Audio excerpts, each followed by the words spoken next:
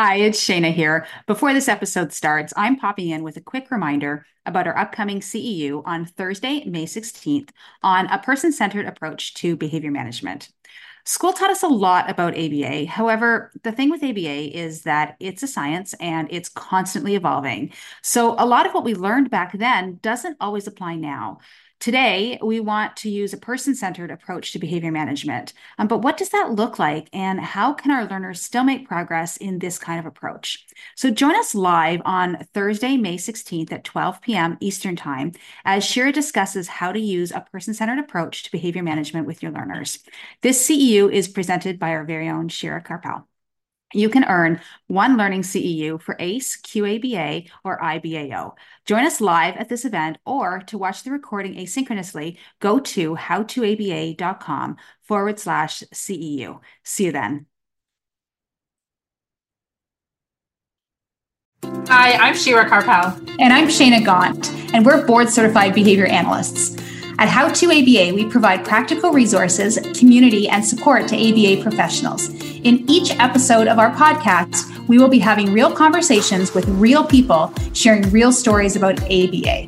We'll share relevant strategies and actionable tips that will make us all better ABA practitioners. It's the ABA content you need that you're not going to learn in a textbook. What is a task analysis? We can use a task analysis to break down larger, more complex skills into smaller steps or actions to make them more manageable for our learners. So in our business, we use a project management system. Now, getting this podcast to you and getting our blog posts out has a lot of steps. We have to record the content, someone has to edit the content, it has to be published and posted and promoted. And we want that to be consistent. So we basically use a task analysis that goes into our project management system so that anyone on our team will do the same steps so that our content looks consistent. And that task analysis really helps keep it consistent. So we use task analyses in ABA as well to break down bigger, more complex tasks into smaller steps to make it more manageable for our learners. So an example of a task analysis would be something like hand washing. So hand washing is a larger step, and we want to break that down into smaller steps. Because if I just said to one of my staff, hey, go teach this kid how to wash his hands. You could try, but you've got one person who may, teach turning on the water first and wetting your hands first and then pumping soap. And another person may pump the soap first and then turn on the taps and then wash the soap off. So there's different steps that people do slightly differently. I have conversations all the time, believe it or not, about showering and how do you shower? And, some people are very, very, very thorough with their shower every single time. And some people are like, I get in, I get out. I splash myself with water and make sure I get my armpits so they don't stink. Some people go from top to bottom. Some people go from bottom to top. Some people soap themselves before they shampoo. Other people shampoo themselves first. So having a task analysis is something that can keep everyone consistent. And if you're teaching a learner how to do specific things, you want to make sure that you're teaching that in the same sequence every single time so that they don't get confused. And more importantly, they don't miss any steps. And so people often get overwhelmed by the concept of a task analysis. And one of the most common questions we get is about teaching life skills and teaching social skills. And the reason that those people find them so overwhelming is because they're so detailed and they're so different for everybody. And how do you teach the same life skills to two different people, the same social skill? But essentially, a lot of the skills that we do in our life and in our social lives are task analyses. And that just means it's a sequence or a chain of behaviors that lead to a certain outcome. So if we look at any social skill or life skill and just take that chain and try to teach that chain by breaking it down to smaller steps and put it in a task analysis, and there's your life skills program. Okay, that's it. We're done. But seriously, how do you create a task analysis when you don't have one already? So let's take hand washing, for instance. What I'm going to do is I'm going to be asking parents probably first and foremost, I'm going to observe how my learner washes his or her hands to start. And they may not wash their hands at all. So I've got no starting point. Or maybe they do go through a few of the steps and we can just clean those steps up. And I would put those steps into a task analysis. Why would would I change the steps if my learner already has half of those steps? Then I'm going to ask parents how they wash their hands or observe them washing their hands. The same would go for other task analyses too. Hey, parents, how do you do it? Or how do you do it with your kiddo? Because I want to teach them the way that they're being taught at home. So that's the way I would do it. If I don't have caregivers around, if my learner is starting from ground zero, then I would actually have my staff come up with a task analysis based on what they do. So you go wash your hands and tell me how you've done it. And then let's write those tasks or write those steps down on a piece of paper. Sometimes task analyses can be really complex. Like, okay, first I'm going to take, the right hand tap, which is also the cold water, and I'm going to turn it to 45 degrees. And then I'm going to take the left tap and turn it to, forget it. You want to break something down into smaller components, but if you have 45 steps, it's way too overwhelming.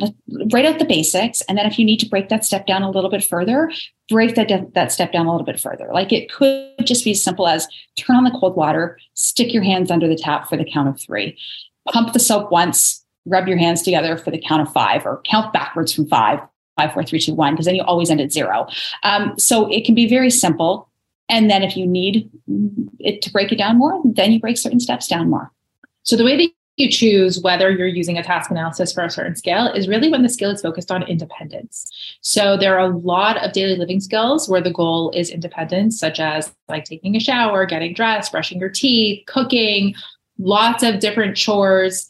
It could also be used for morning routines. I know we use them a lot with kids' entry routines and exit routines to school. And you would use something like a forward chaining or backward chaining for that.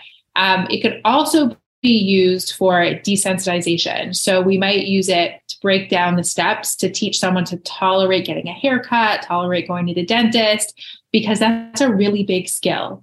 Just expecting them to be able to get their teeth cleaned is too big. So we break it down and we start with the smallest possible step at first and build them up successfully from there.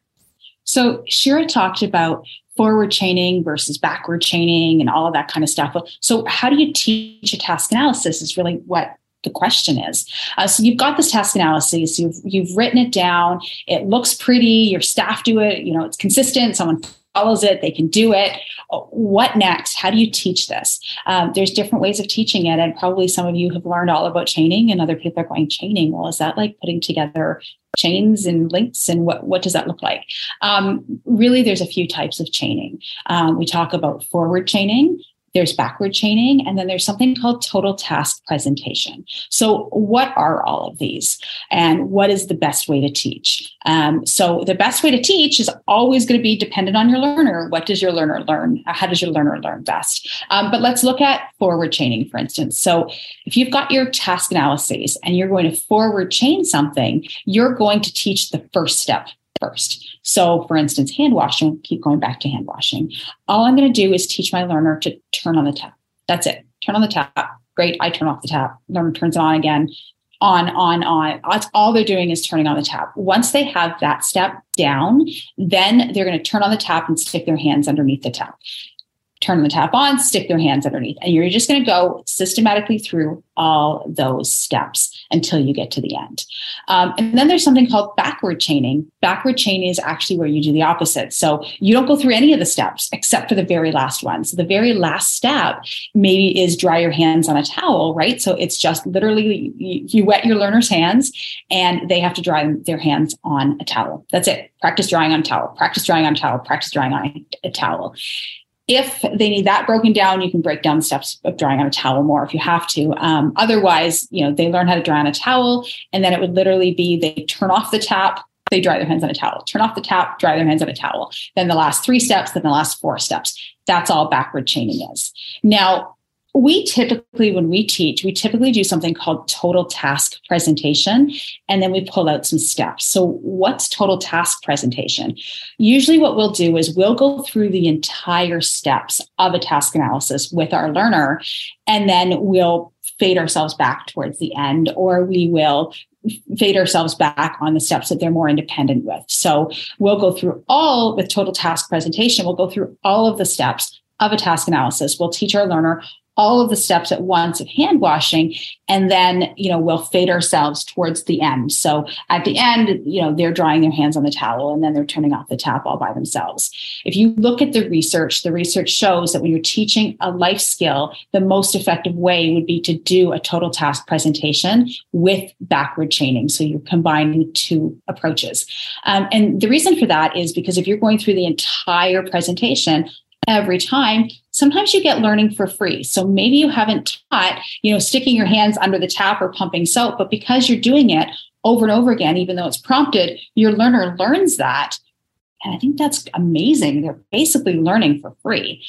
So that is all the steps. So forward chaining, backward chaining, total task presentation or total task presentation combined with backward chaining. Sometimes we do forward chaining. Shira mentioned desensitization to things, right? So, I want to have a gentle exposure to getting my hair cut or a gentle exposure to the dentist. I can't do the last step first of that. That would suck. So you'd have to do the first step. And the first step is, for hair cutting, for instance, it might be just, tolerating the presence of all of the hair cutting things in close proximity, or maybe then it's tolerating the cape going around your neck. And that would be it. So those are things that you want to forward chain. So we do have a blog post on chaining. We'll link it here, but definitely go check that out. The other important thing to remember is that when you're prompting through a task analysis, which you'll need to prompt through because the expectation is not that they know all the steps independently, you're getting them towards independence. It's really important that that prompting be as non-verbal as possible. So if we're helping somebody with washing their hands, we'll be behind them, maybe guiding them as needed, but all non-verbally. You don't want to be in their line of vision. You don't want to be talking them through it because those are prompts that are really hard to fade. And your goal with a task analysis is independence. So if you're a part of that sequence and you're in that chain saying, go to the next step, go to the next step, go to the next step, you're never going to fade yourself out of that. So think about prompts that are nonverbal. That could be a visual prompt, a text prompt, even a gesture, if completely necessary, pointing to that. But think about a prompt you can use that will build independence and not dependence on a person. And that's so much a challenge for a lot of the kids that we see is morning routines are not working for them and nighttime routines are not working and they can't shower by themselves. And that's because they've needed a person to guide them through it. And taking that person out of it requires a lot of independence. And this is what we're working on with the task analysis. And that's huge. When you're prompting, the last thing you want to do is embed yourself in the teaching interaction, because then they will always need an adult to get through it. And if you're teaching an independent task, you can't have an adult there. That's just not the definition of an independent task. I had a learner one time who just would sit on the toilet and would not get off the toilet, wouldn't flush the toilet, wouldn't get on with life. And I watched, she was 2.5, I think, and she was toilet trained within a few days. So I was, watching the routine. And what I noticed was that mom would step in all the time as soon as she was done in the toilet. And she would say, okay, time to get off the toilet. Okay, time to flush the toilet. Okay, go wash your hands. And this learner was waiting for the next step. And it wasn't until she was about 3.5 that we were finally able to fade that out. It took an entire year. I mean, she was also young, but it took an entire year before we were able to fade mom out of that teaching interaction. She was so prompt dependent. So what do we do in those situations? A lot of the times we use visuals. Right. So we'll have visuals up, right in eyesight of the toilet so that it says, get off the toilet. And the visual at that point in time leads, the student to get off the toilet.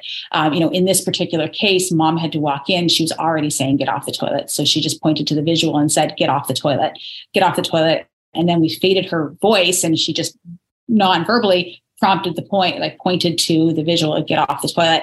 And then I think we used a laser pointer and the laser pointer went to the visual of get off the toilet until finally she was getting off the toilet with just the visual itself. And that's how long that took to fade. But if mom, and I'm not blaming mom at all, but if someone wouldn't have said, get off the toilet right from the get-go and would have just, maybe like a nice light touch on the shoulder, or a visual right from the get-go, it wouldn't have taken that long to get that independence.